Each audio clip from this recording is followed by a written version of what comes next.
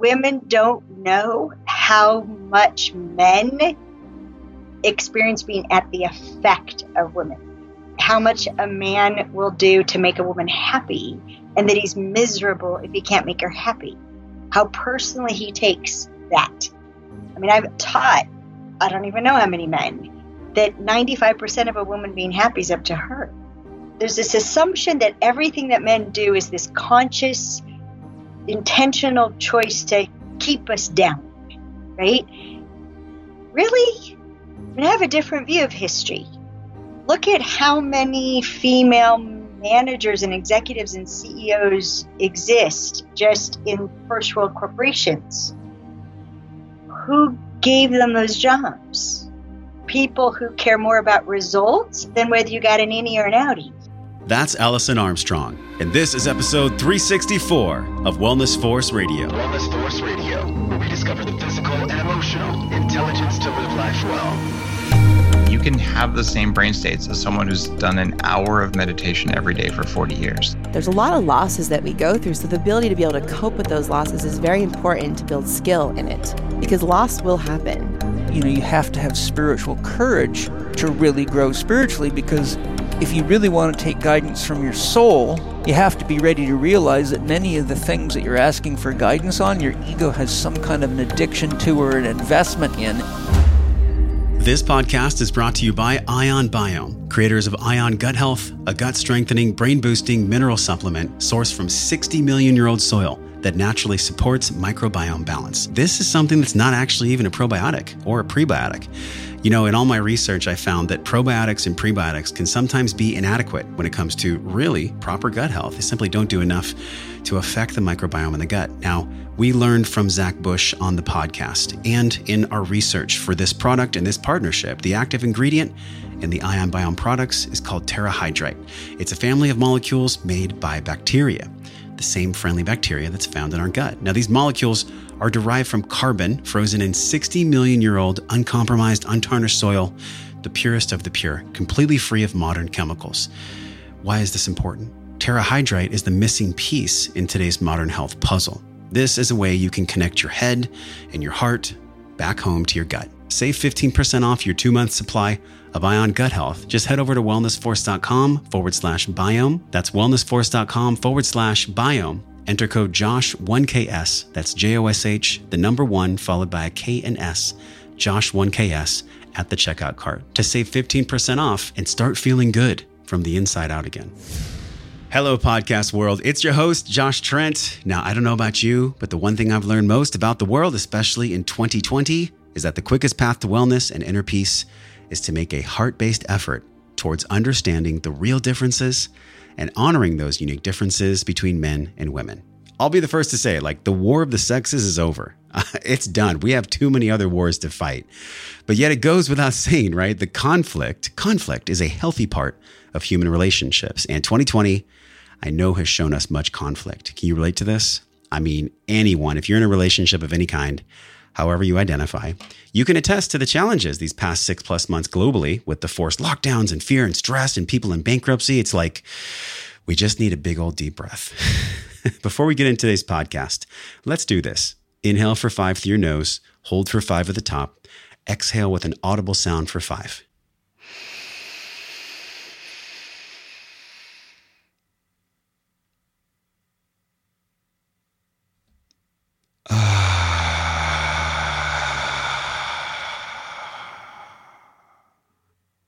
That might have been the first time today, or even this week, maybe since the last time you heard Wellness Force last week, that somebody reminded you to take a deep breath.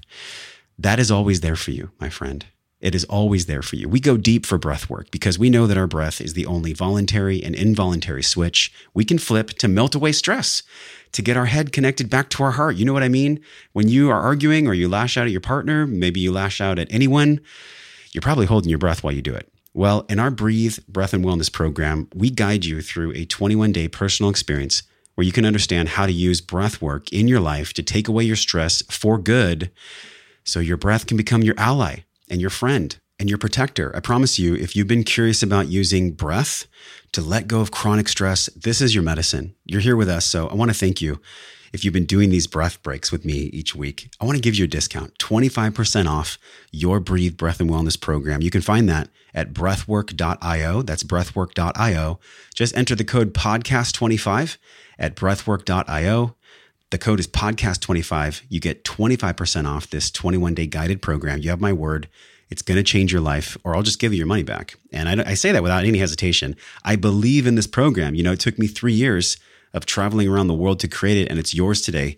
If you have the spark, breathwork.io and podcast25 for 25% off. It's interesting too. I'm doing breathing as I do my podcast interviews. And you'll notice when I'm listening to a guest, my mouth tends to close because I'm breathing through my nose. And I'm standing here at the desk recording this intro today on a day where, I'll be honest, I had a learning experience with my partner the past couple of days, and I'm grateful for it. I'm so grateful for these challenges. I mean, not in the moment. In the moment, I'm like, what the hell is going on? But this mindset, this way of being where I understand there is a difference between men and women. And our guest today, a sought-after speaker, the one and only Alison Armstrong, is coming on the show. I've been looking forward to this interview for over a year, by the way. When I first got connected to my partner, Carrie Michelle, I learned about Alison's work. It just blew me away. And then when I found out we were going to have her on Wellness Force, I was like beside myself. I was like jumping up and down. It's been a while since I've had someone come on the show that can really speak to the core differences between men and women.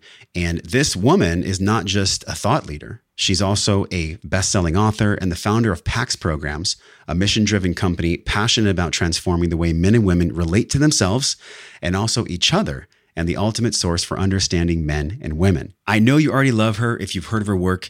If you've already watched some of her videos on YouTube, or let's say this is the first time you're going to experience Alison's truth, this is phenomenal because she brings a refreshing view to unpack the core difference between women and men. She'll teach us about our instincts and how to embody curiosity for men and women. We'll talk about the hunting operating mode and explore the misunderstanding of this mode, how this can be confusing to women and vice versa, women to men to women. We'll explore sex, which is a nice topic. We all need lots of sex right now. Sex is a great way to take away stress.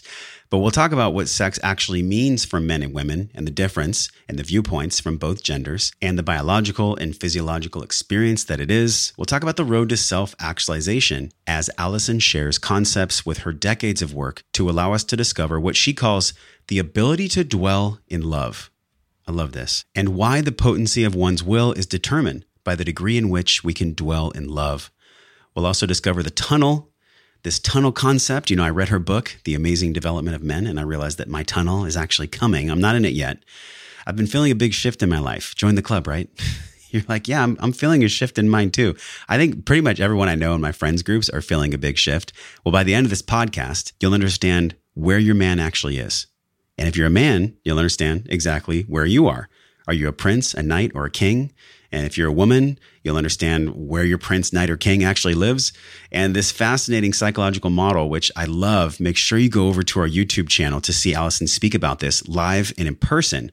You can watch all of our podcasts. All of them are video podcasts, so you can see and interact and ask questions. I also want to let you know if you're needing support right now, maybe you're feeling stressed beyond your limits, either in a relationship with your partner, your friends, or yourself, twice a month, we are doing support calls for the Wellness Force community. It's the second Monday of each month, 12 p.m. Pacific. Twice a month, it's an hour-long call where I can hold space for you, I can mentor you, I can coach you in our group. For free, by the way. It's just a space for you to feel safe and held and seen for support and understanding and learn from all these tools from 400 plus interviews. Just a place where you can be heard. You can sign up for this for free if you've been feeling like you need a space to be seen, to be held, to be heard, just to be understood. And also for some new ideas about how you can deal with your stress and your spiritual journey, your emotional journey. Just go to wellnessforce.com/community. It's wellnessforce.com/community. You can do that. Sign up for free. I would love to meet you in person on our Zoom calls. Now, the podcast is coming. And before we get in, do me a quick favor. After you've taken maybe another deep breath, share this podcast. Share this podcast with somebody that you know who's potentially struggling with understanding a man or understanding a woman. And just so you know, that tiny act of generosity, like when you share a podcast, which takes 5 seconds, you have no idea the ripple effect you'll create in someone's life. This is the real deal. I promise you. I get emails every week about how these conversations radically shift people. And it all comes from someone that just decides to give 5 seconds of generosity like you. Now let's drop in and learn about understanding men, understanding women, and self-actualization with the one and only Alison Armstrong. Hello, everyone. It's Josh Trent. It's been a minute since we've been on Facebook Live. How are you doing out there? We're in lockdown, supposedly. Masks, maybe. We're not sure. There's a lot of confusion out there. We're here to talk about something that is so timeless and also timely with the one and only Alison Armstrong, and that is, how do we love one another more? How do we give each other the space, the emotional bandwidth, and really just the special care that all of us deserve as men and women? And how do we understand men and women in this world? Alison, welcome. Thank you. Glad to be here. You know, there's a part of my heart that was expanding before we even jumped on, and it was this big question of this core fundamental difference between men and women and the way that we lovingly and sometimes not so lovingly trigger each other. And there's a quote on your website that is so perfect for us to start with, and is, until we understand the real differences in what compels our behavior, especially under stress, we'll keep bringing it out the worst in each other and never really experience the beauty of both men and women. I can't think of a more perfect quote for right now, where you talk about bringing out kind of the worst of us sometimes in other works, especially under stress. When did that quote come through for you? Why is that the quote on your homepage on your website? I mean, that's some pretty prime real estate. Well, one of the reasons why it's on there is because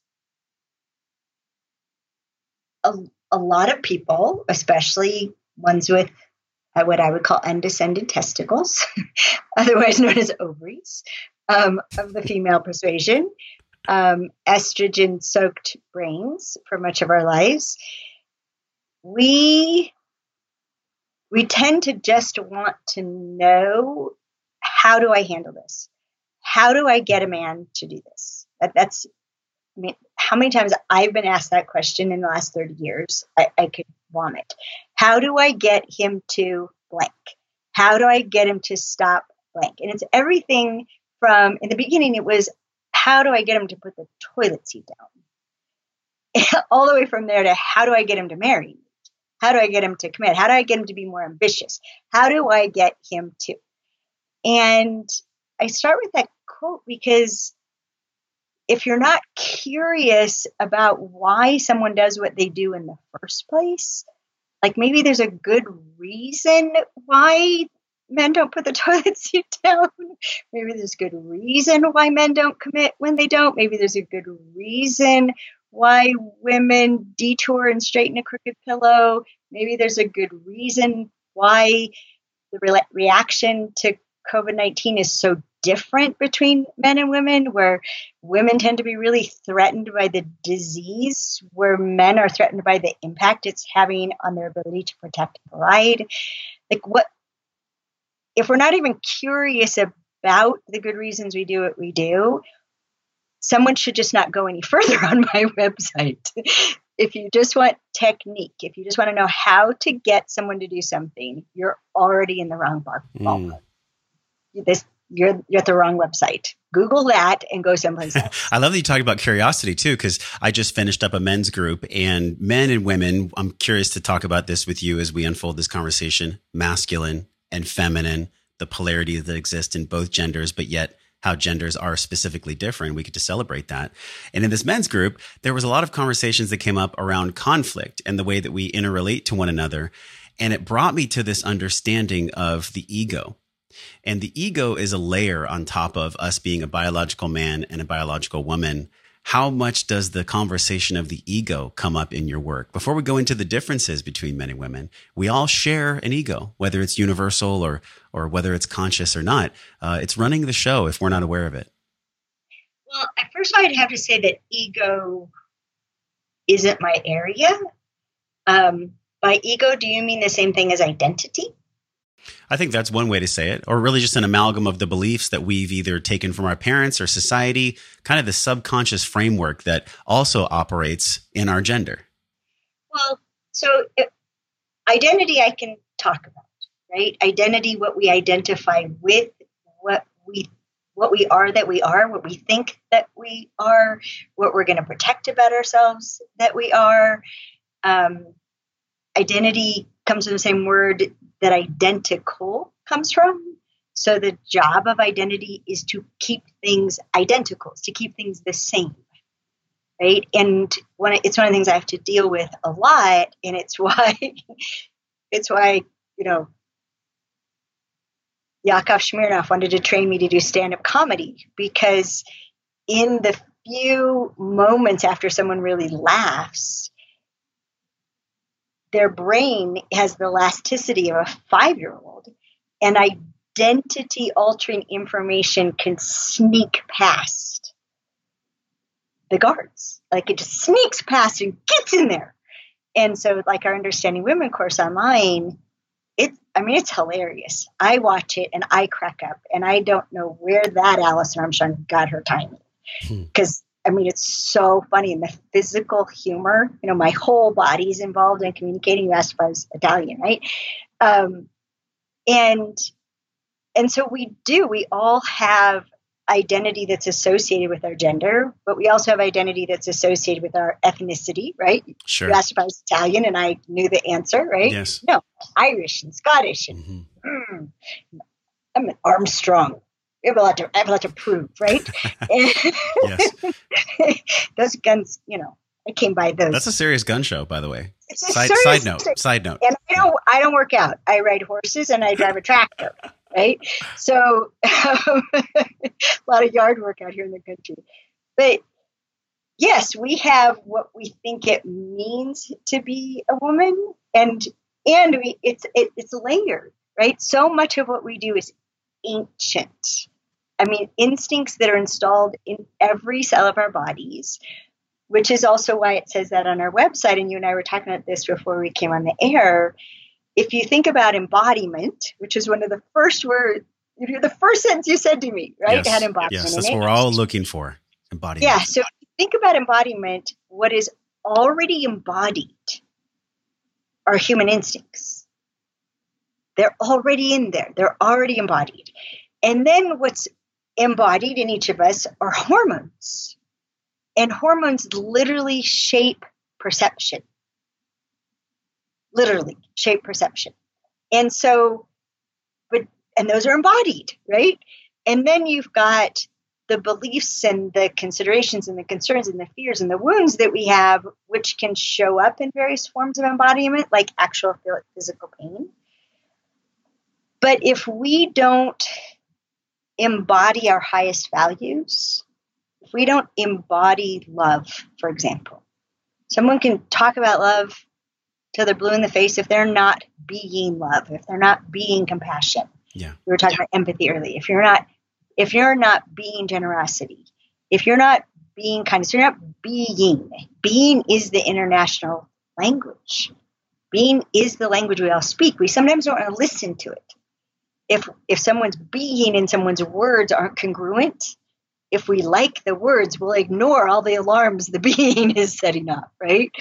And so the embodiment is actually, can you take the qualities of what we call human spirit and install them in your physical body so that when you're under stress and your choice is your version of fight, flight, or freeze, or something else, who you say that you are.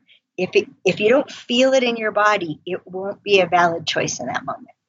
There's a gravity there because we are all either aware of what's in there in the body or not aware. And so there's quite the polarizing conversation with men and women that we're still under some kind of war. And I'm here to tell you from my perspective, I waved the white flag a long time ago. I don't feel like there's a war. I feel like what's happening is, and Teal Swan talked about this. I just saw a video of hers today. For so long, women were owned like property. They were treated poorly. They were passed for land and title. There's a massive pain body that even Eckhart Tolle talks about that women, I believe, have counter-corrected. And the movement around women's empowerment, although very necessary, I think it had some repercussions, some unintended consequences that are potentially unraveling and unfolding now. Can you speak to that? Can you speak to what's happened in the past 100 years with women's empowerment? Obviously, it's an hour-long podcast, so we can't go too deep into that. But in the past 100 years, we have experienced a consciousness among men, especially in my community, where we want to rise to the demand of the new woman, but we also want to be treated with love. Can you share what's happened in the past 100 years that really can speak to that? Well, I'm almost 60. So before that, it would be hearsay. The last 100 years. But I do know some things. Like in the early 1900s, women were not considered intelligent enough to learn to type. Only men were taught to type. Women weren't supposed to be smart enough to do that. But I also know from my own study of men since 1991 that women think that men are doing everything from a position of power, and from that they believe they have a position of power and they're abusing their power. Women assume that of men. Women don't know how much men experience being at the effect of women, right? How much a man will do to make a woman happy, and that he's miserable if he can't make her happy. If she's not happy, he's not good enough. How personally he takes that he failed to make her happy. That's a successful man can make a woman happy. I mean, I've taught, I don't even know how many men, that 95% of a woman being happy is up to her. It's not up to you, it's up to her. And what we don't know is how much that men do for us, right? And we also, there's this assumption that everything that men do is this conscious, intentional choice to keep us down, right? Really? I mean, I have a different view of history. Look at how many female managers and executives and CEOs exist just in first world corporations. Who gave them those jobs? People who care more about results than whether you got an innie or an outie. Didn't care about gender. Who's going to get the job done? She is. He is. That's what matters. So there's such a misunderstanding of what we would call the hunting operating mode is about. That hunting comes from a state of commitment. It's intentional. It has specific results and destinations. The brain literally screens out everything it considers irrelevant to that result, and it begins the moment you commit to that result. And so, like this accusation, you're ignoring me. Josh, you've never ignored a woman in your entire life, unless that was the only thing you were focused on. Ignore her, ignore her, ignore her. Right? No, single focus screens it out. So there's so many things that we take personally, and we're hurt and upset and disrespected, and they were not a choice on your part. They were just an instinct. And can I give you one of the most recent examples that's in my face? Yeah. So I've lived through eras, right? 30 years, there's eras. And there was the era of emotionally unavailable, right? Are you a typical emotionally unavailable man? I saw Oprah ask a man that on TV. I wanted to barf, right? And now we're in the era of narcissists. Mm-hmm. So in between emotionally unavailable, a narcissist is unhealthy. You're unhealthy. You're an unhealthy man. Well, hello. So narcissist is what you get accused of when you have all your attention on yourself and you don't care about providing for me. Well, that also can be explained by a hierarchy of instincts, which is procreate, then protect, then provide. And a man and a woman can't either. Nobody can provide when they experience being under attack, right? And no one can provide when they think they have to protect you. So men are having trouble providing for women now. Women want this tenderness and connection and communication. Most men are not in provide mode. They're in protect mode. Protect us from this threat to our economy, our lifestyle, our well-being, my ability to provide is under threat. I need to protect that before I can provide. And so if a man is not providing, I tell women, just look around. What is he protecting you from? What's the threat he perceives, and what is he protecting you from? And then you add to that, Josh, that if you won't provide for me what I need and I can't get you to do it, I'm going to attack you. I'm going to attack you, and I'm going to accuse you of things. I'm going to accuse you of not loving me. I'm going to accuse you of not respecting me. I'm going to accuse you of being a misogynist. Well, now your protection has to revert to yourself. You're under attack. You have to protect yourself. And then you get called a narcissist because all your attention is on protecting yourself instead of providing for me. But I'm causing you to have to protect yourself by doing things. And this is where it all started, right? I started studying men because I wanted to know how was I bringing out the worst in them. I found out the answer was by attacking you. And I didn't, half the ways I was attacking you, I did on purpose because you scared the crap out of me. And half the ways I was attacking you, I didn't even know would be perceived as an attack because I didn't know what you cared about. So you tell I get a little wound up about Yeah, I'm just flashing back to, I think it was the early 90s when you really began this work. Did it come from your own experience of loss or pain? Obviously, for most healers, most teachers, it comes from them kind of meeting themselves in the dark light. Yeah, well, I had an experience when I was a teenager that at the time, I would have sworn that I was date raped. At the time, I would have said that. And I said that for 14 years. And it wasn't until, so that was the beginning. That was the beginning of men are bigger and stronger and they'll hurt you. So hand over your testicles and then we'll talk. And that was the beginning of me using literally everything to keep men off balance. Because, we can sense when you're not powerful. So a man off balance can't attack. So I did everything to keep men constantly off balance, whether it was with my intellect or my sense of humor or my sexuality or anything. Josh, I was the person that at a party would say, here, would you hold this for me? And so here's a guy with his drink in one hand and my drink in the other hand. And this will date me back in the 1980s. And then what I would do was rip open his cowboy snap shirt. I just rip it open in front of everyone. And here's these big jocks who I thought, were these full of themselves jerks, not, jocks. They were jerks. They would just, right? They were mortified. I thought that was just like one of my best acts. That's a heck of a way to get somebody off balance. And you trace it back to the event that occurred. There must have been incredible healing that you've done to reframe that, to see that in a different way. What was that? Well, I learned a lot of things. So first of all, I learned that men, there are truly unhealthy men and women who intend to do harm and intend to destroy innocence. It's a very small percentage. They just happen to get around. But first of all, I had to learn that there's no harm intended by men through sex. That it's going to sound terrible to people, but it's true. There's an innocence. There's a true innocence about sex. Like, it's a good thing, right?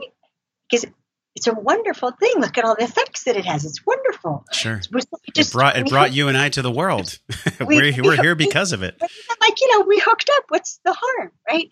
So men don't intend harm, but women think that men know what happens to women when we have sex, which biologically we're completely different creatures.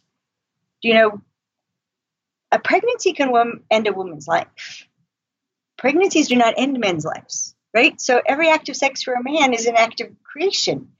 Every act of sex for a woman is, I might die from that. Hello, talk about opposites, right? And that's deep. Talk about, unconscious and ancient. That is deep. It's threatening to us. But we trade. Sex is one of the ways that women feel that they can overpower a man. And one of the exercises, and if nobody does anything else, right on our front page under that quote is a sample of our Understanding Women course. And And it's a section I pulled out to show the difference in how men and women experience safety. And this is at the heart of women attacking men. And this is at the heart of men bringing out the worst in women without knowing it and without intending to. And I wish we were in person, Josh, because I would do this exercise with you. You know, I'd have you take your dominant hand and squeeze your non-dominant hand hard enough to hurt, but don't break anything. And you'll see this in the video on their site. And then I would have you give me your hand, and I would squeeze your hand with everything I had. And you would be waiting and waiting and waiting for something like, so when are you going to give me everything you got? Until it finally dawns on you, that's everything I got. And the difference in the strength between men and women, even when a woman is physically bigger than a man, the difference is astonishing. And it's something that men don't know, that women are we're literally constantly monitoring our safety. And we have the brain for it. Estrogen creates diffuse awareness. Estrogen and diffuse awareness is why you think we have eyes in the back of our head. Right? My mom has eyes in the back of her head. How many people have said that, right? And it's as if we do, because we're constantly scanning for threats. Scanning. Am I safe? Am I safe? Am I safe? Am I safe? Am I safe? And you get a look on your face, Josh, like you're displeased with me. That's going to trigger, I'm not safe. Mm-hmm. And I mean, I've told women, what if it was just gas? Right? But we think everything's about us, and we watch you very carefully. How about now? And until we understand as women how much we're compelled by safety and will fight, or freeze. Sometimes, many of us, our reaction to feeling unsafe is to fight, is to attack. How did you get to a point where you transcended the trauma and were able to teach other people? Because like you had said, for so long, there was like, oh my gosh, I think I was date raped. But I could imagine that the way that you train people for 20 years now, you've been working with couples and people across the world, singles, everyone, men and women. Yeah, what did you do to use that as fuel to allow you to heal other people? Well, wherever it came from, let me put it like this, okay? I'm spirit-centered. I experience that I have a mission. I have a job I'm supposed to do. I felt that way since I was 6 years old. And to accomplish what I'm committed to accomplishing, I don't get to suffer. I don't get to entertain suffering. Suffering disempowers. So I don't get to indulge it. I don't get to have personal pity parties. I don't get to nurse wounds. I don't get to get on the anger train or the commitment to punishment. That disempowers me.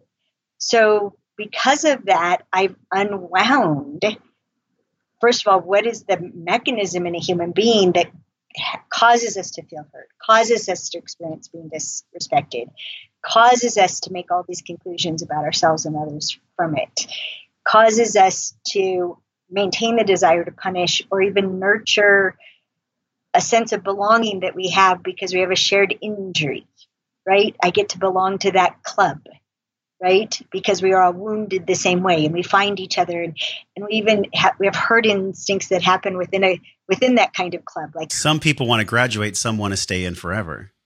Well, yeah, and have a highest status by having the worst pain, right? Right. And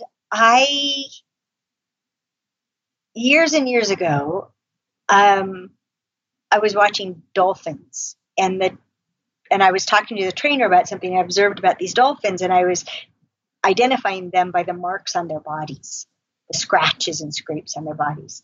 And he said, just so you know, that doesn't work.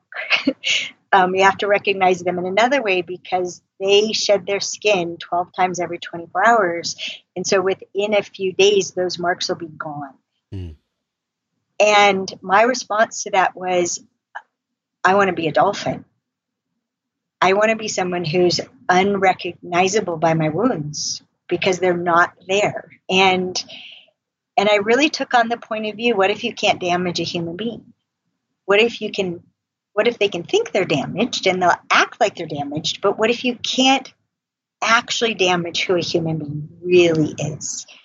And it led me to, in some cases, develop, in other cases, frankly, to channel ways of healing and releasing and restoring our dignity, our integrity, restoring ourselves. Yeah.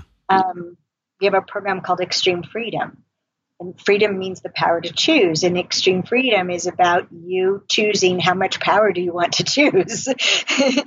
Like, do you want absolute power to choose anything and everything? And you're just keeping what you want.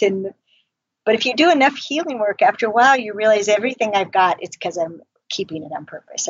I get something out of it. I'm using it. I benefit by it. And so, like, when men talk to me a lot about sex from the very beginning. I mean, that's mostly how I've studied men. It's just listening.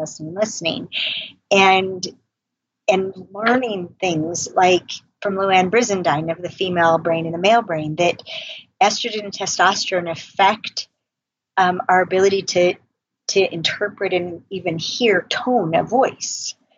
So, like, if a woman said to another woman, okay, every woman who just heard that knows I said no. Mm.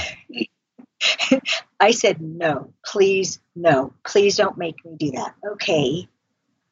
Well, so when I was a teenager and I thought I was saying no to this young man, to him I was not saying anything, right? My body going into freeze, any woman would detect that as a no. They have to do classes at Burning Man to teach the men, these are all the ways a woman says no without ever saying no. You need to start interpreting it to be responsible about being here. So that was the beginning of, wait a second, maybe he didn't do to me what I thought he did to me. And to start unwinding my point of view versus his point of view, and what had me latch on to mine and have such a dog in that fight, that has to be what happened. And it was all about my identity and who I couldn't be that person, right? Is it because you had committed so early to being a light, to being of service in the world? You said you were 6 years old. You'd felt it.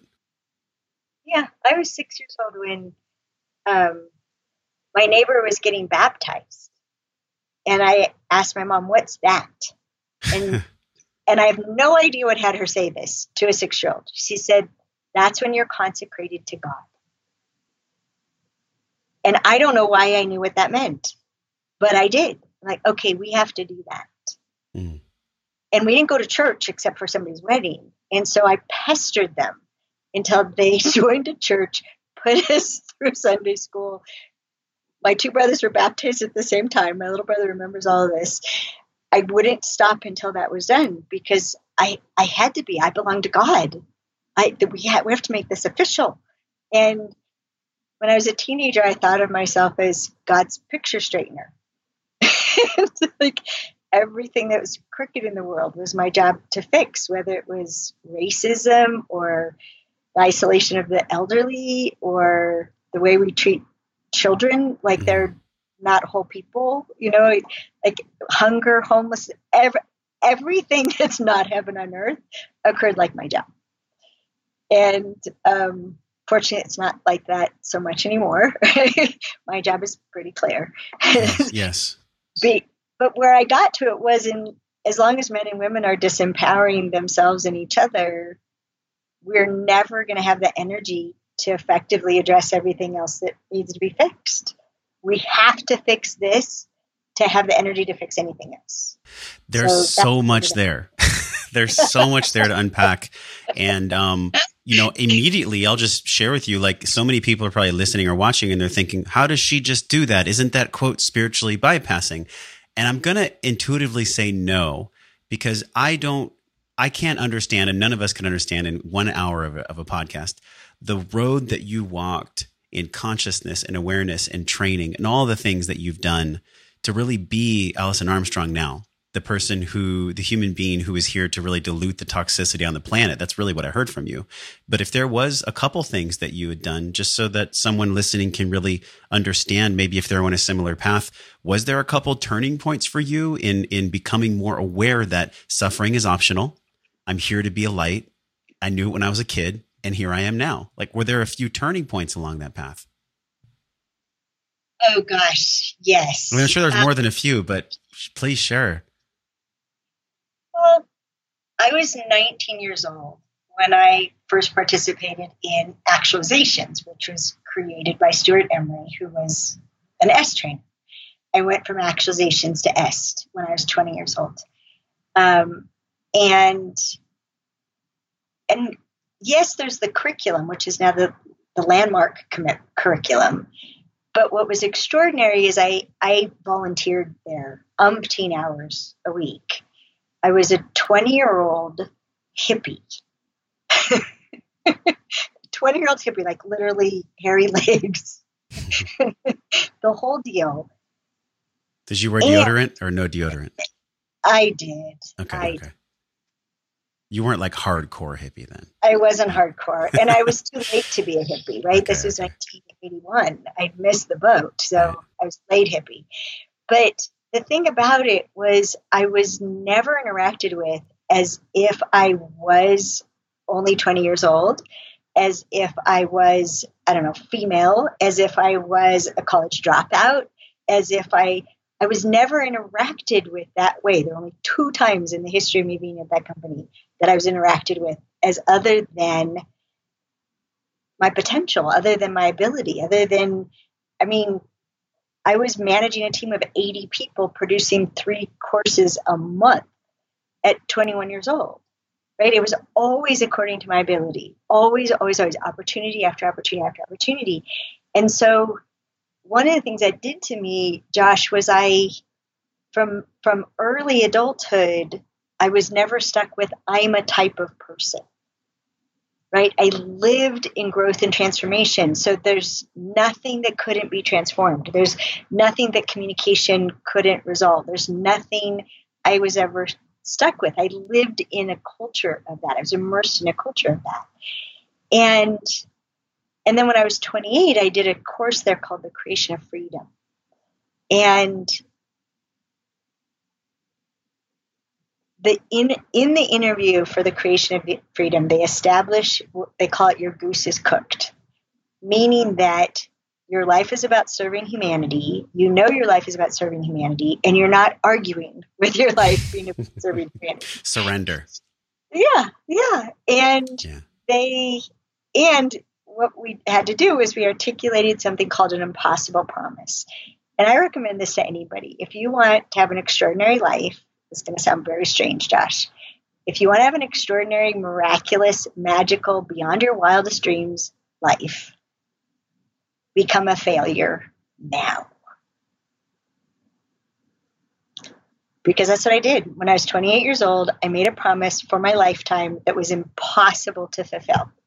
Impossible that every man, woman, and child would be fed, clothed, housed, loved, and respected in my lifetime. Impossible. Half the world's population was homeless at that time. So I became a failure at 28 years old. Well, avoiding failure is one of the most potent and destructive human instincts there is. Failure equals death in the human psyche. So to avoid failure is to avoid death. This is why there's so much terror, right, around public speaking or getting rejected, getting a no, I'm going to die. Well, I just created a life where it was just how many points can I get on the board while I lose the game? Because I've already lost the game. But what it did, Josh, is it made it so that there was no right action. Like, if everything I do is going to fail, I don't have to sit around and figure out the right thing to do. Just do. Try this, try that. How about this? How about that? Go left, go right. Like the whole mechanism of a human being, that we have to make the right conclusion so that we can form a good strategy, so that we can avoid failure and ensure success. Gone. It's gone. And I mean, talk about creation of freedom. I'm a failure, and I've been a failure. I've been a failure for a really long time. Over 30 years, I've been a failure. And so it makes me willing to fail every time. Like I might fail in this moment or this moment or this moment, but it's not going to keep me down. I mean, the ways I've failed in the last 30 years, the bad moves, false moves, that was stupid, right? So keep going. I just had this visual when you were speaking. By the way, that's one of the most Zen explanations about life that I've ever heard. Like, this is why I love podcasting. I mean, I'm blown away. Over 400 plus conversations. And then I receive that. And to me, that just felt like love, like your ability to transmit love. And obviously it came from that training, but obviously it comes from the reminder of you being dedicated to your mission and working with all these men and women across the world. In the Queen's Code, you talked about a person's will being enabled and strengthened by love. And the greater their ability to dwell in love, the more potent their will. And I love that word potency, because people can only have potency if they have will, life force, chi, prana, energy, however you want to describe it. What is it about men specifically and women specifically that allow them to have that potency? And then I believe you have a phrase called lead in the pencil. I don't know if that's related to it or not, but but the ability to dwell in love, the ability to dwell in love for both men and women. Can you contrast the differences and celebrate the unique similarities for us? Oh, you asked like 10 big questions there. Okay, but given what you said at the very beginning before we even went live, I need to tie something in, because it will help you with the thing that you're fundamentally working on here. Mm-hmm. Okay? So the potency of one's will is determined by the degree in which you dwell in love. That was told to me by my mentor about maybe, 20 years ago. And from that, I committed to letting go of everything that isn't love. And it was on my birthday, and I've recommitted every year since then to letting go of everything that isn't love. And it's one of the most horrible commitments I've ever made. Because every year something else that's not love is in my face, like an alien, right? And forget 7 deadly sins. There's so many more than that, right? Yeah. It started with arrogance, and it lasts a whole year that I'm dealing with this, pressing into it, trying to unwind it. Everything from arrogance to greed to despair to anger, fear. This last year was a year of jealousy, which I was completely protected by while my husband was alive. Protected from. And I mean, just one thing after another that's integral to being human and unwinding what that is about. But the rest of the sentence is what I figured out. And that, yes, the potency of your will is determined by the degree in which you dwell in love. And by the way, you can dwell in, live in, you can dwell in the love that you have for other people. You can also dwell in the love that other people have for you. So I took on the dwelling in the love I have for the people, and it took a long time for me to notice that my mentor spent most of his time dwelling in the love that people had for him and receiving it. And it took a long time for me to start receiving how much I'm loved, how many literally how many people have me in their prayers every morning. It's like, what the heck, right? And if you go further, interacting with will, and I love the term free will. Like, think of free will. What if mostly what happens to our will is that we set it out by the mailbox with a sign on it that says free? And what comes along and picks it up is human instinct. That human instinct grasps our will and uses our will to fulfill itself, which is never going to produce happiness, never going to produce fulfillment, never going to produce all the juicy, yummy things. And it mostly happens through the amygdala, right? Which is the part of the brain that's the worry center of the brain. And it throws up pictures of threats. Well, what if this, and what if that, and what if this? And those pictures grab our will, and we become intent upon preventing that from happening, right? Well, we contrast hallucination from imagination, right? When you're hallucinating, you're seeing things that aren't real. When you're imagining, you're seeing things that aren't real. Well, what if hallucination is what the mind does, right? Scanning for threats and opportunities. And what if imagination is what we do creatively? What if that's a victory of human spirit, is imagination? And so before we were started, you talked about the difference between what we know and what we implement, right? Between knowing the information and being able to utilize it. So, like, Stephen Gundry's plant paradox, it's a pain in the ass. The things I go through to have food are crazy.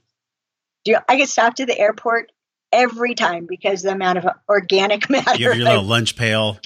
Me. Yeah. Well, yeah. And now and I make my own backpacking food. So I dehydrate and now I travel with backpacking food because it's so much better than anything I can buy.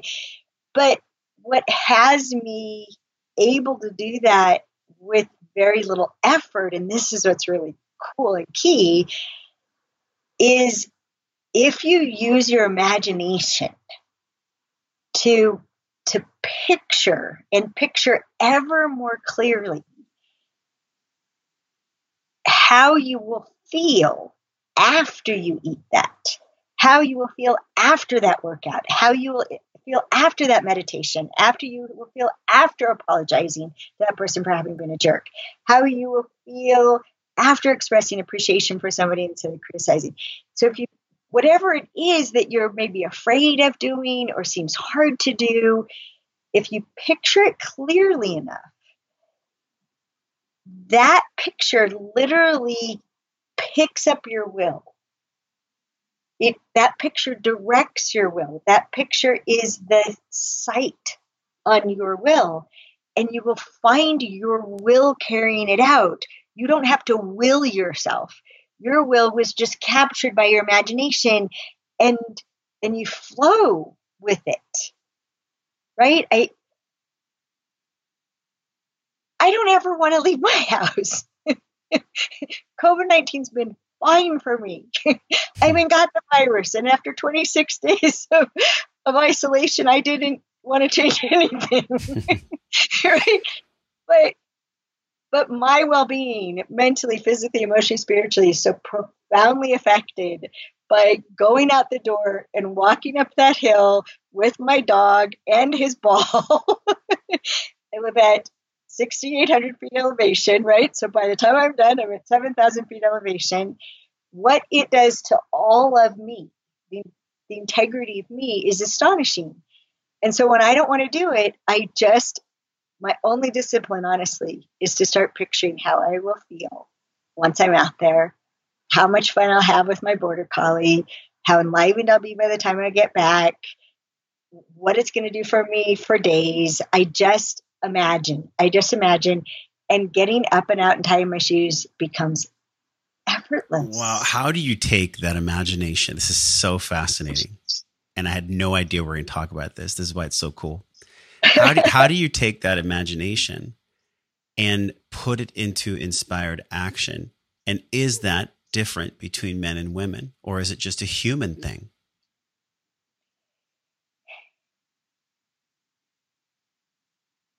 It's so there's something you said that I just have to fix. How do you take it and put it into inspired action? That's the best part. You don't have to. That's a man question. How do I do the thing? but the how you do the thing is your imagination generates inspired action. So you don't have to take it and do it.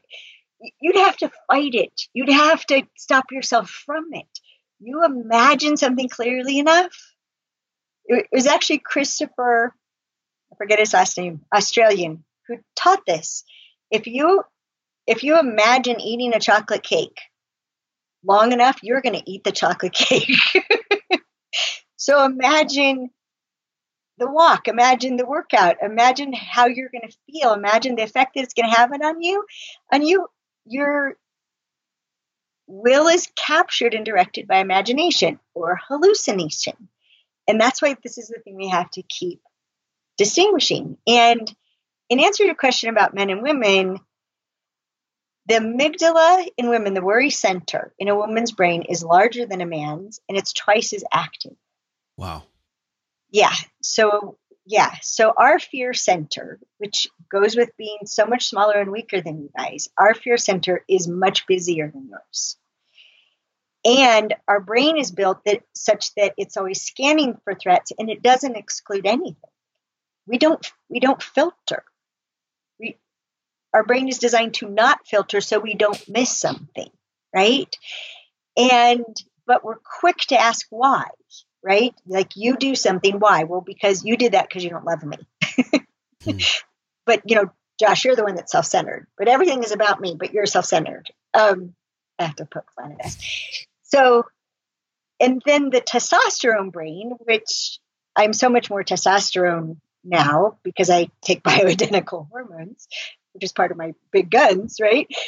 But testosterone gives us an enormous sense of well-being, and our lifestyles don't support building it like they used to, because what builds testosterone is rest. And for millennia, the sun goes down, you do one of three things. You tell stories, you make love, or you go to sleep. That's all you really can do when the sun goes down for so long. Now the sun doesn't ever have to go down. We just turn on the lights. Yeah. And so we're not resting enough. We're not sleeping enough. Or we're on the phone or the iPad or the computer or whatever. Yeah, we're not building testosterone. So our natural sense of well-being, we don't nurture. It's not in a good cycle. But testosterone compartmentalizes the brain, which, by the way, when you get older, these walls will fall down and it'll freak you out. just so you know, it's going to happen to you. And which is why it's so important to understand men at different stages, because you're not all the same. Your brains are not all the same. And they literally reconfigure. When you're in your 50s, 60 years old, it depends on the man, your brain is rewiring. And what's happening is the verbal center of your brain is getting hooked up to all the other places. And now all of a sudden you have words. You have words for emotion. You have poetry. You have wisdom to share. Everything that you've experienced in your lifetime, all of a sudden it just starts flowing out. And it's because your brain rewired, because the testosterone levels come down. But it freaks men out because testosterone and ambition go together.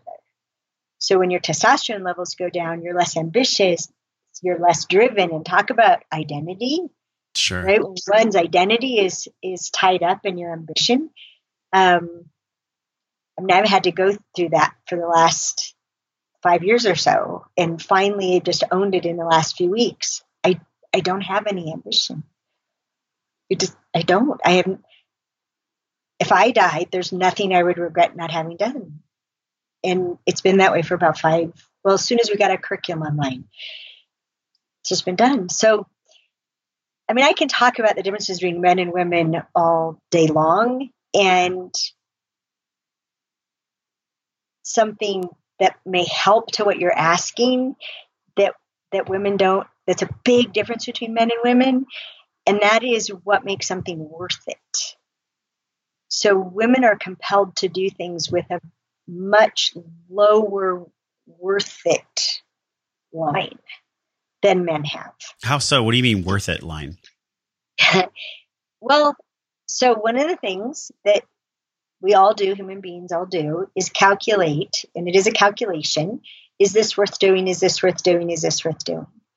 And there's a bunch of things that go into that calculation. We teach this in our Understanding Men course. So what's going to be the benefit? What's going to be the impact? What's going to be the effect? What's the difference that's going to be made? What's the change that's going to be caused? Versus how much time, how much energy, how many of my resources, which could be money, it could be reputation, connections, favors. Those are all resources. How much of that will it take? And then what will I have to sacrifice? What will I have to not be doing with the energy and time and resources, right? And when you calculate that, if it's a negative, it's not worth doing. Easy. What women don't understand is if it's an even, it's not worth doing. Why come out even? That's stupid. If it's a little bit of benefit, it's still not worth doing. I should just sit and rest and build testosterone until a better opportunity comes along where the calculation's going to come out, 100, I'm going to be 100 ahead. That's worth doing. And this is all happening, by the way, in your imagination or in your hallucination. Mm-hmm. You're either looking for why this is worth doing, or your brain is just generating its own picture of what's doing. And it often pictures things are much harder than they actually are, right? So this keeps us from doing a lot of things. So if in your imagination, you change the question, like, is it worth it?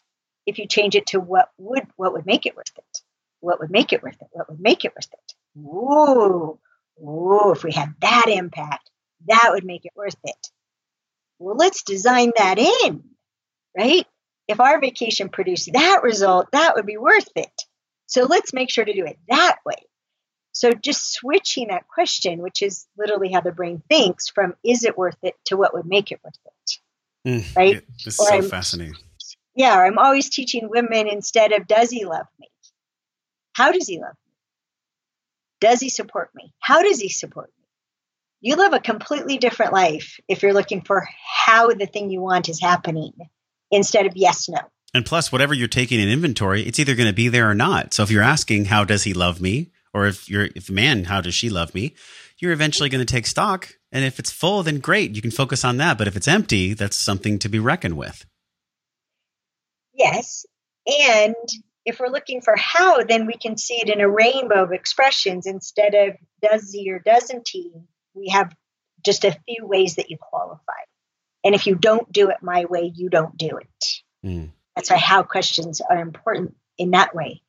But it also allows us to build on something, because people go from win to win. People go from success to success. We only try harder with failure when we need to please somebody to survive. Otherwise, failure doesn't have us try harder. Failure has us do something else.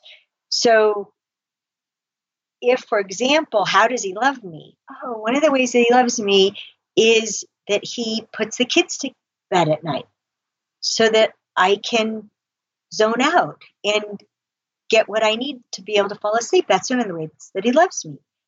Well, then if you go to your man and say, honey, first of all, I want to appreciate you, that one of the ways that you love me, like a verb, is you do this. And that makes the hugest difference. This is what it causes. This is what it causes. This is what it causes. Thank you for doing that for me. Well, you're welcome. I'm wondering if you would be willing to love me in another way. How?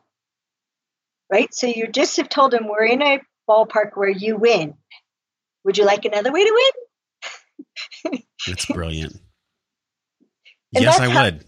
Yes, because that's how your brain works. Yes. How do I win? How do I win? How do I win? Right? We tell women, like, if you think a man's not trying to win, you're not looking close enough. Yeah. Men are always trying to win. You just have misidentified the game. Look closer. And if he's trying to win it, don't upset you, you're in deep trouble. You know, there's a lot of nuance here too, because in your work, you talk about the tunnel, which is really fascinating to me. Yes. I'm one of the things I love about podcasting is that I get to ask questions that I'm learning, and then I just share it with my friends across the world. And for me, I'm curious, like, how does a man know if he's in the tunnel truly? And then how can a woman in his life support him in going through the tunnel and essentially expanding into more love, more service, more contribution? You just like small questions, right? That don't require any background, that don't require any context. I don't have to talk about pages, knights, princes, and kings so people can understand there's a tunnel between a prince and a king. And so you got to know what a prince is and a king. I mean, you don't do anything like that, do you? We can go there. We can totally go there. Last hour. The stages of development, which is what we call it, we teach it in the book, Keys of the Kingdom, which is our only audiobook. I'll read it to you. It's fiction. It's a prequel to the Queen's Code. Also, we have it's called The Amazing Development of Men. It's a nonfiction recording, a teaching about the stages of development. So people want to know more. But the tunnel is a transition between the building stage of life and the, you could say, having stage of life. So building is when princes, we call them, is what drives women crazy. They accuse their princely husbands and boyfriends of being workaholics. And they have no idea, women have no idea, the drive and the compulsion and my choices between doing what I need to do or upsetting her. Well, if I don't do what I need to do in order to not upset her, I'm going to be so much more upset with myself. So I'll deal with her being upset later. I got to do what I got to do. And we interpret that as, you don't love me. You don't care about me. No. You have a saying, a man's got to do what a man's got to do.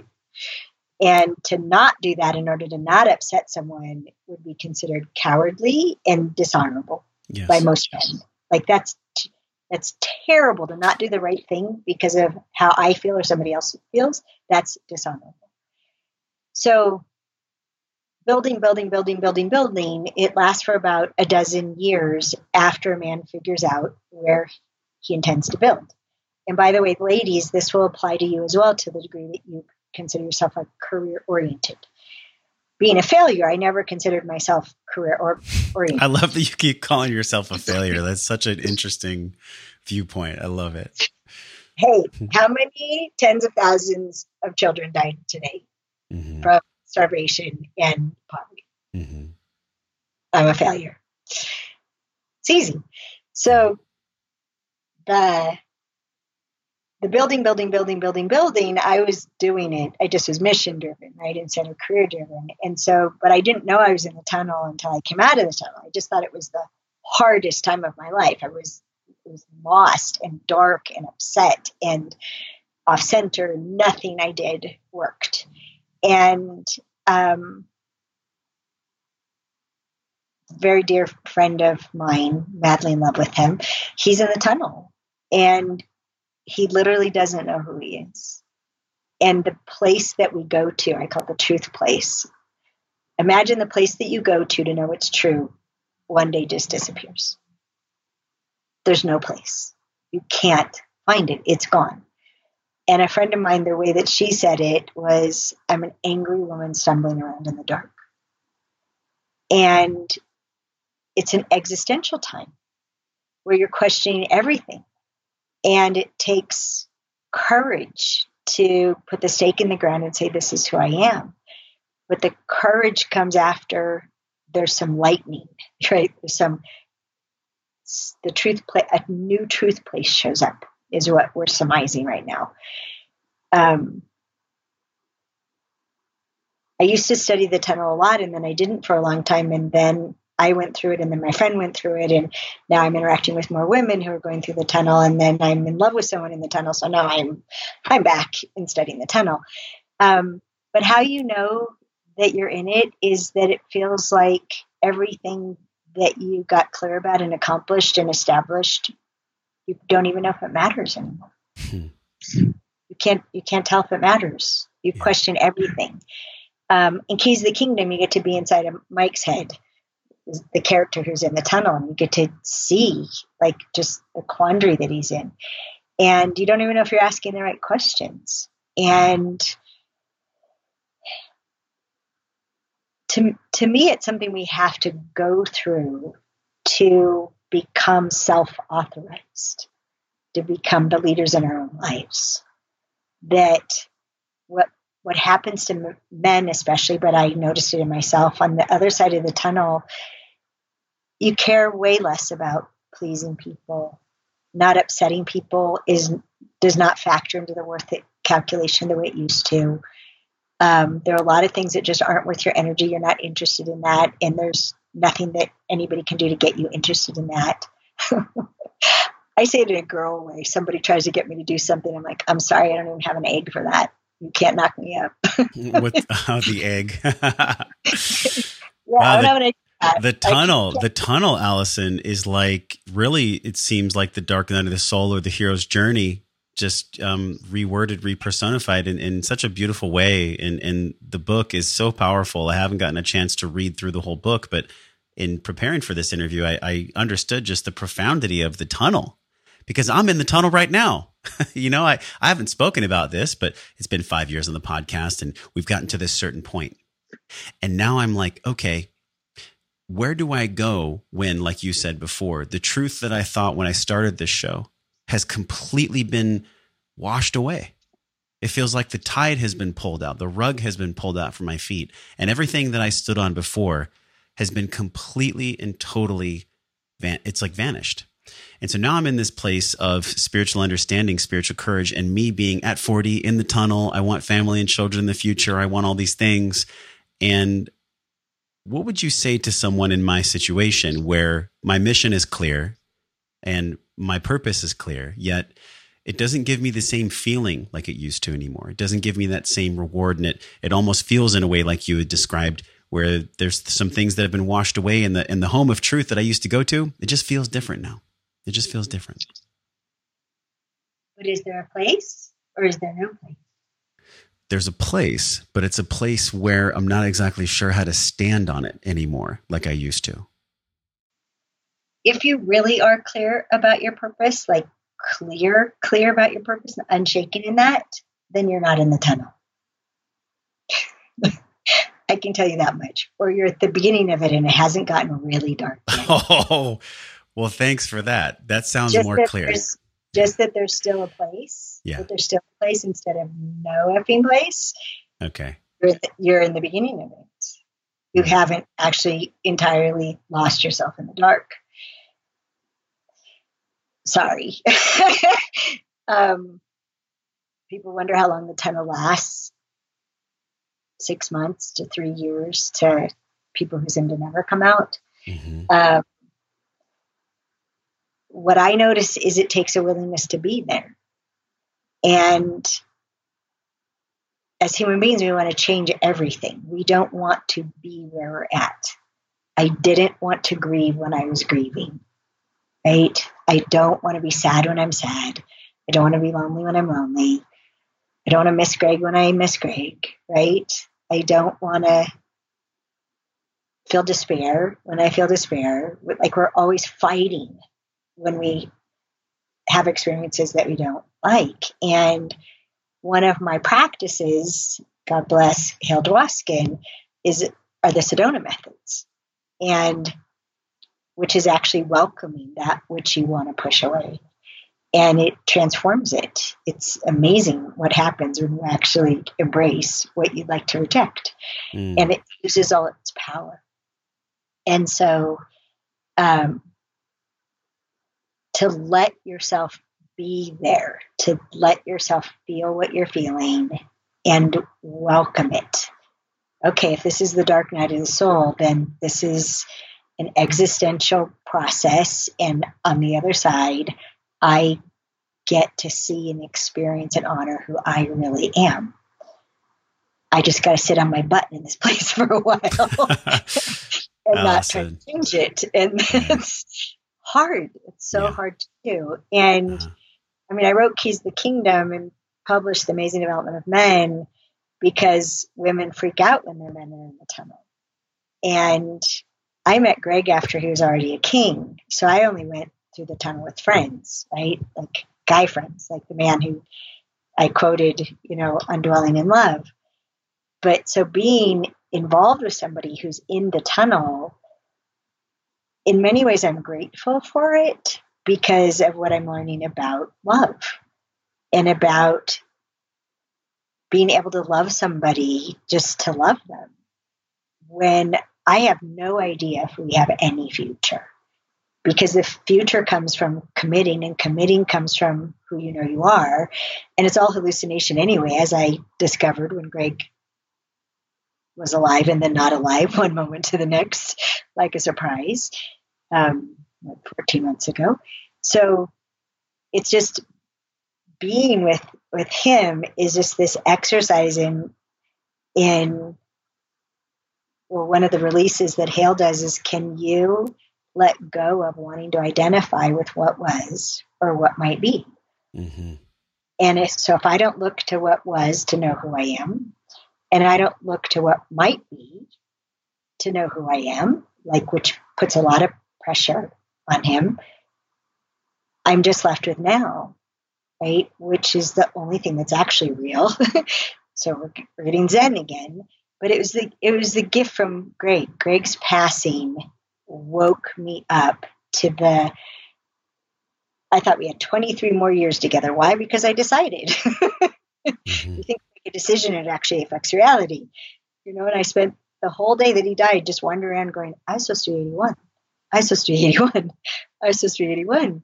And it just had me realize how much I just lived in this hallucination about this future that we were going to have 50 years together. No, we didn't. We're 28. And it just woke me up really to this is it. And how we interact with each other right now, that's the honest to goodness extent of our relationship.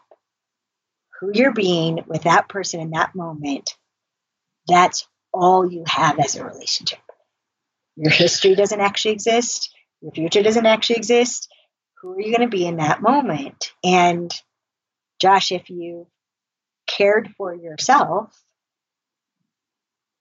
gone and done the things that allow you to embody your highest values, then who you be in that moment is the being that you're proud of, the being that you cause yourself to be.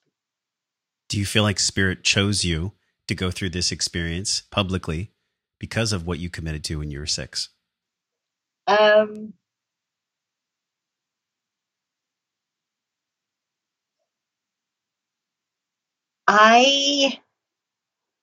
don't know about that. I did have a wild experience. I did Date with Destiny with Tony Robbins in December. Uh-huh. And which is where I met the man I'm in love with. And there's an exercise in Date with Destiny where you look at something that happened to you through the eyes of God. And it's a really cool exercise. And I was looking at Greg dying from the point of view of God. And in that exercise, the way that it played out was God saying in 1991, which was 6 months after I started studying men, it's time. It's time for these two people to be brought together to serve each other, serving me. And then in June of 2019, God saying it's time.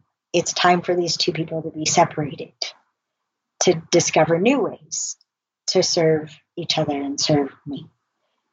And he went on to say, Allison has forgotten what it is that everyone yearns for. She's taken for granted being accepted and admired and desired. But accepted, adored, and desired by someone she admires. She's taken that for granted. She doesn't know how much other people long for that. That's the essence of it. She needs to relearn that. And Greg needs to go on to the realms that have called to him. Greg channeled music, like heavenly music. We always kept the piano open and the bench back, so whenever it hit him, he could just slide in and start playing, and always chills would go up, my back. And he always, was called to other ways of being. He's extraordinary. We used to just say he was from another planet. And so I experienced the truth of that. When that message came through, it was, oh my gosh, it's true. I don't have compassion. I lost compassion for single men and women. I lost compassion for people looking to be seen and heard and received and accepted and celebrated and adored for who they really are. And I forgot what it was like to long for that. I'd had it for so long. I became arrogant about it. And I couldn't serve people as well because I'm just like, well, you just do this. No, I had to get it in my bones how brutal it is to be seen in other ways by someone that you're attracted to, for them to not get you, right? To not see the best in you, not have respect and admiration for you. And it was 6 months from the time he died till I was at Date with Destiny and got that message. And I had experienced it in spades and how brutal that was. And then I met my friend there, and I experienced it. It made me sick. I grokked the whole thing. And within 2 weeks, it was back in my life. Okay, thank you. Learn the lessons fast, then you don't have to spend a lot of time there. Allison, just your ability to articulate the truth in your heart is so profound. And I think it's why people across the world trust you. Trust is something that cannot be faked. You either feel it or you don't. And so I just want to honor you for the way that you've navigated this, the way that we've explored so many concepts on the show. We didn't even get into the real differences between men and women, but I feel like people got to see the real heart of a woman who's been through so much with men.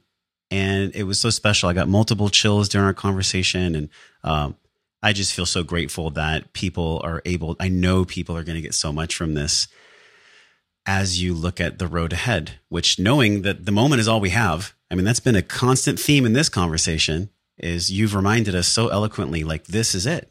This is it. The moment. How are you balancing the moment, and then also how you're serving with your online programs and everything else in the future? And then when people are feeling what I'm feeling, how do they get involved? Well, if you go to understandmen.com, that's where we have our e-courses, our intensives. I'm intense. If you want to interact with me intensely, it's where, we have, for once we were ahead of the curve, Josh. We had over 100 hours of online curriculum before COVID started. We took all our live workshops and translated it into this multimedia thing that we do online. I interact with the people in our online curriculum. I interact with them every week. I'm talking to the participants, answering questions. It's also where there's a bunch of free stuff. It's where the video, I said, just everybody go watch that clip from Understanding Women so you can understand what creates the oppositeness. Besides estrogen and testosterone, this relationship to safety creates the oppositeness. So that's all there. There's also, on YouTube, you could spend a couple weeks on YouTube with all the videos and interviews and Dennis Prager stuff. And now Kate Daly, we've done some terrific interviews since COVID started. And, I'm mission driven. So I appreciate the opportunity to give it away And that's mission driven, but you had said no ambition, which is so beautiful. Mission driven without ambition. I mean, like, it's a paradox, which is life itself. And as we say goodbye, can you please share with us how you see wellness? You know, this phrase that it's a multi-trillion-dollar industry in the world. And my definition of wellness has changed so much, Allison, since 2015 when I started this. But I'm curious for you, you know, like with what you've been through and, you know, helping literally probably millions at this point, either directly or indirectly of humans across the world. How do you define wellness? I mean, what's your definition of wellness to live a life well? How do you define that? Well, I usually don't separate well from being, you know, well-being. Yes. I'm passionate about well-being. But we can put it together. To me, it's being congruent, right? That who you say you are and your actions and your expression, even your conscious sacrifice, not unconscious, that's something else. Your word, your integrity, the releasing what's not you, right? So I'm huge on letting go of everything that isn't me. And because, you know, we have a lot of foxtails and dog hairs that get stuck to us over the years. Foxtails will dig in right to your heart, right? Especially if you're out there in the country running around doing stuff. Yeah. I mean, seriously, if you saw where I live, it's so country. I mean, I could like just point it. Can you? Oh yeah, there's some trees out there. There's some trees. That's a road. But a car has not come down that road since we started. But yeah, to me, well-being is the alignment of the physical, the mental, the emotional, the spiritual. Even, you know, where most people don't know, the etherical, right? The energetic field between the physical and the spiritual. And clean living, you know, in every way, whether it's truth and honesty or the tough choices that, I hate having to make that choice, but it's the right choice. Restoring our honor, you know, when we've done something where we've betrayed our own values, harmed somebody and we're ashamed, cleaning that up. And then there's what other people contribute, right? So there's loving ourselves, and then there's allowing ourselves to receive the love that other people have for us. And so many, I mean, I was dealing with this yesterday. Human beings have such a conversation about deserving. We don't ever want to be indebted. So if we don't think we deserve to be loved, we won't let it in. And then if we think we deserve to be loved, then we demand it. Either way, we're screwed, right? So I approach a lot of life as, what if deserving has nothing to do with it? What if it's not about earning? What if it's about receiving the gift of it? Would you let every day just be your birthday or be Christmas or Hanukkah or whatever you celebrate? Would you just let everything that's given you be a gift instead of worrying about, did you earn it or not? Mm. What if earning it just wasn't an issue? It's like not even a factor. I mean, I so far I left in the dust in like what I thought I deserved so long ago. I call it a pinch me life, right? Are you willing to have a pinch me life that you completely don't deserve? As long as you're open to being a failure, then you can have it. then you can have it, Allison. Thank you for your presence, just sharing your heart, your gifts. I mean, truly, that phrase gets thrown around, but this is such a gift, the way that you've shared today. And thank you for sharing about the tunnel. I got some clarity on my tunnel, and I know men listening and maybe women listening did as well. Now that I really think about it, if there is some truth at home, then maybe my tunnel is going to be very short coming up here, because I think there's just some changes that I get to make. And those I felt in my soul when you were talking to me. So I think the tunnel will be shorter. I'll keep you in the loop when this podcast comes out on iTunes. Maybe I'll write in a blog post about my tunnel and how I can already see the light. So just thank you for reminding us what's most important. Understand Men is the website. And until Allison and I both see you again very soon, we are both wishing you love and wellness. We'll see you down the road. Hey, thanks for listening to the show, my friend. Everything you learned on this podcast starts with your morning practices. So from over 300 world-class guests, we pulled together 6 simple yet powerful morning practices down into a 21-minute system guaranteed to increase your vibration and the way that you feel every day. Get this free, powerful guide over at wellnessforce.com/M21. And if you love this show, share it with somebody. Share it with somebody that you love or that you care about. You can support the show easily by leaving us a 5-star review on iTunes. Just go to wellnessforce.com/review. Or if you're on your phone, just tap it, hit the link in purple that says review this podcast. And the journey does not stop here. We're continuing this discovering process in our private Facebook group over at wellnessforce.com/group. You can be a part of it. You already are. All you have to do is join us at wellnessforce.com/group, and I will welcome you at the door. Now go out into your life and live your life well. And until I see you again real soon, I'm wishing you love and wellness.